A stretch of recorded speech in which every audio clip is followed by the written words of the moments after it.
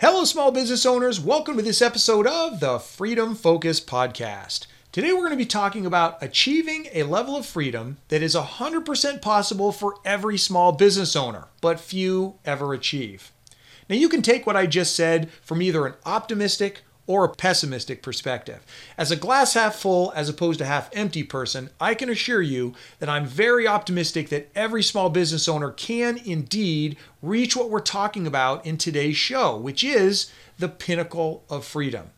We're going to start with a story about Abraham and his grand idea that took the business management world by storm in the 1960s. Then we're going to talk about how Abraham's idea relates to the personal and professional freedom of small business owners. Lastly, I'm going to describe the 4 levels of freedom where small business owners find themselves at any given point in time. And I'm going to tell you how you can learn where your business stacks up on the 4 levels compared to other small business owners. I look forward to sharing all of this with you in today's episode of the Freedom Focus Podcast.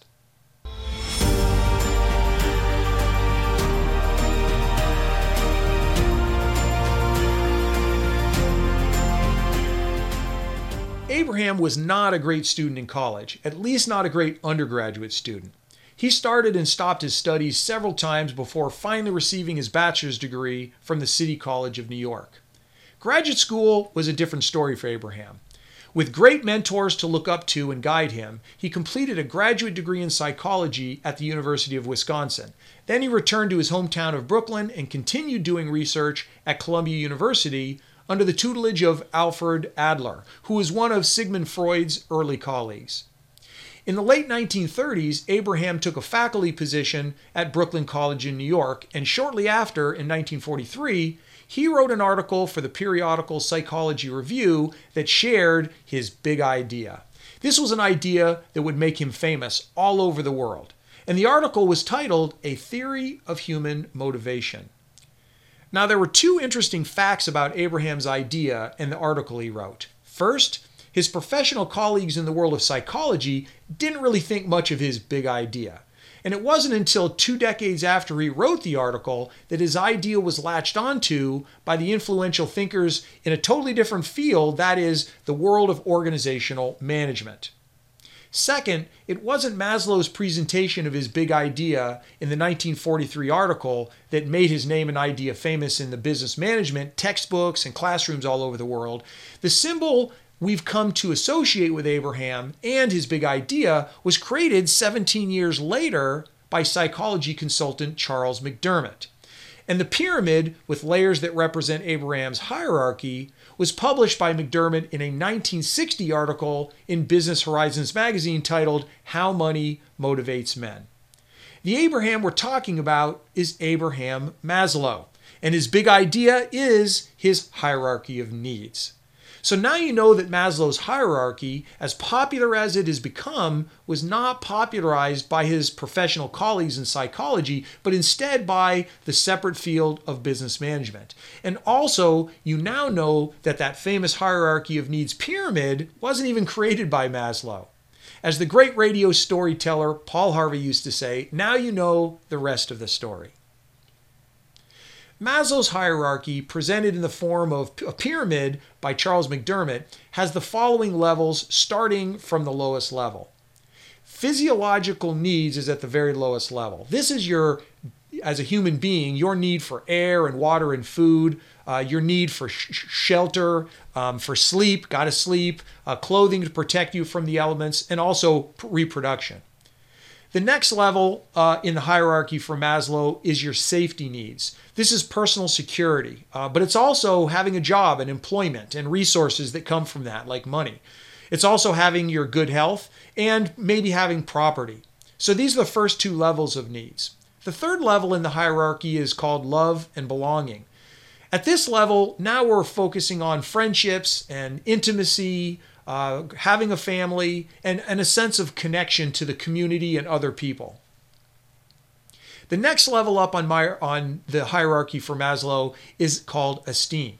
Now, this is self-esteem for yourself, but it's also the esteem and the respect and status and recognition of others around you, your colleagues, your professional colleagues, friends, and others. The top or pinnacle of Maslow's hierarchy, or the pyramid as it ultimately became known well, was the desire to become the most that one can be. Now, the point made by McDermott in his article, How Money Motivates Men, was not to say that money is the be-all to end-all factor that managers need to focus on when motivating employees. No, his point, and the reason he and others latched on so strongly to Maslow's hierarchy, was to say the exact opposite. In other words, if managers focus on satisfying the non-monetary aspects of a job, then employee performance, job satisfaction, engagement, and happiness will be higher and better. And if these items or these benefits sound familiar to you, these are all the same benefits that I've said in my blog articles and in my podcasts. These are all the benefits of operating a freedom-focused business, which is why I feel so strongly about getting, as a business owner, to that level.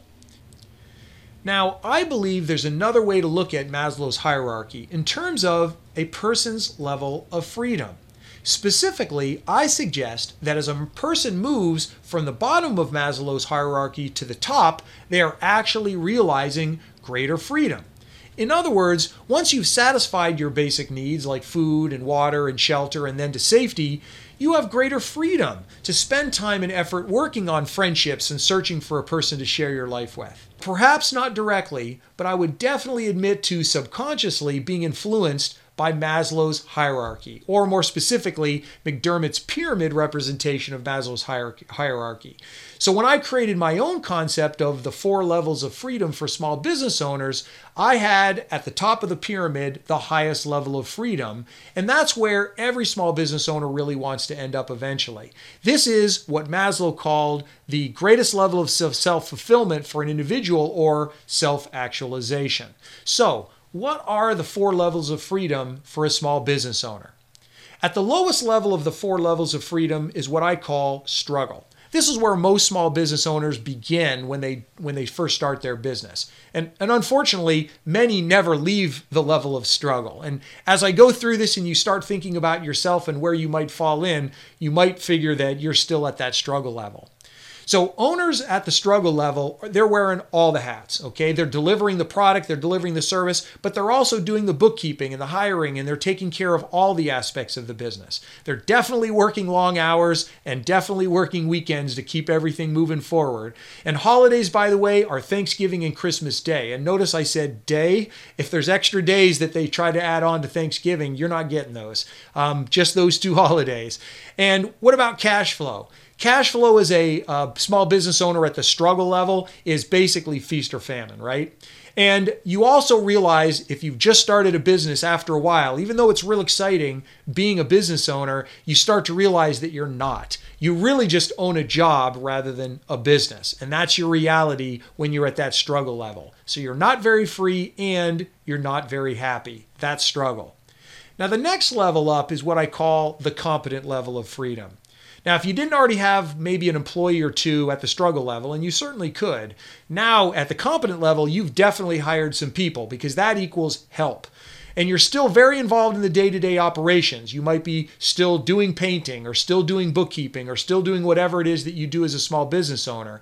But you're at least able to delegate some of the responsibilities for running the business to maybe a bookkeeper that you've hired. You've hired some more people to deliver products and services. So you might still be working on the west side of town, and you've got somebody now that can at least take care of the east side of town. And you're definitely still working long hours, but with some help, you can now at least take a little bit of time off. Cash flow when you're at the competent level is still stressful when you're in the off season, but at least things are more predictable. You definitely still own a job when you're at the competent level of freedom, rather than owning a business. But at least you have more control over the business and you're more content. But content is not happy and control is definitely not freedom. Now, at the experience level, which is the next level up for a business owner's freedom, this is what I call the tipping point, or a tipping point occurs anyway. From competent to experienced, now you actually are a business owner. You have a professional staff. You as the owner are doing very little of the technical work of providing products and services anywhere. You're spending a lot more of your time working on the business rather than in the business. And you don't have to work as much, but you're still needed.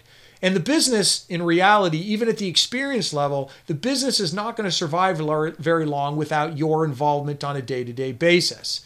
And with a taste of freedom, which you definitely have more of now, and a hunger to get more of it, you're really not sure how to get to that next level of freedom.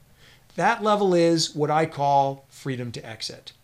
When you achieve the freedom to exit level of freedom as a business owner, you have fewer phone calls. Phone calls go to other people, not to you. You have fewer emails coming in. Other people are getting the emails. In fact, you might even have somebody that checks your email for you so that you only see the ones that are most important. This is when you're at the freedom to exit level. You most definitely have a leadership team. And the leadership team is sharing in the responsibility of running and growing the business. No longer is it only dependent on you to be the driver of growth and making sure that the business operates successfully. You've got a team of people who share that responsibility with you. All of the owner's time now, when you're at the freedom to exit level, is working on the business. None of your time is working in the business. And this means that you can take as much time as you want away from the business. And that's because you're no longer necessary. You're really not even needed anymore. It's funny that when you're operating at this level, you might go away for a couple of months even, and when you come back, the business is operating even better than when you left it. That is the true sign of being at that freedom to exit level. Now, of course, as the name implies, when you're at the pinnacle, the very peak here, then you do have the freedom to exit your business. The business is running exceptionally well when you get to this point. And you know what? You can keep running it, collecting a check, being involved, doing only the things that you love doing as part of the business. But then somebody might come to you and say, you know what? I want to buy that. And you know what? You can sell the business to that person on your terms. They're not going to ask you to stick around. They're going to give you top dollar, and you might even have more than one organization or other business or individual that wants to buy the business for you. This is true freedom as a business owner. I say this is true happiness. This is operating at Maslow's pinnacle at self-actualization, being all that you can be. To reach the highest level of freedom as a small business owner, your business must be what I call freedom focused. And for those of you that listen to my podcast and have read my articles, you know exactly what we're talking about when we say freedom focused and everything that goes into that.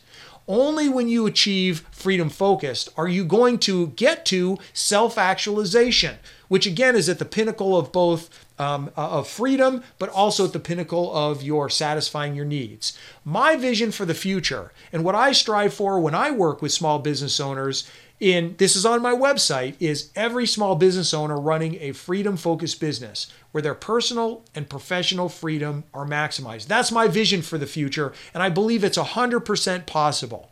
So how free is your business? I actually want to know. So if you can take a minute to tell me, in return, I'm going to share with you what other small business owners have said about where they are on the 4 levels of freedom. You can take my free 4 levels of freedom survey by clicking on the link in the show notes for today's podcast. Or just go to my website, darrenwaschek.com, and in the top you're going to see a link called freedom. It's a word right up there. Click on that. You can't miss it. That's going to take you to a page with a button that says 4 levels of freedom survey. Click on that button and you'll be able to take the survey. I really want to know, where are you? And then I'm going to share with you, after you take that short survey, where are the other small business owners that have completed that. I think you're going to be pretty interested to hear what others have said and where they are, but maybe you won't be so surprised. That's it for this week's episode. I want to thank you, as always, and again, for being a listener. I look forward to being with you again in 2 weeks. Until then, stay focused on your freedom.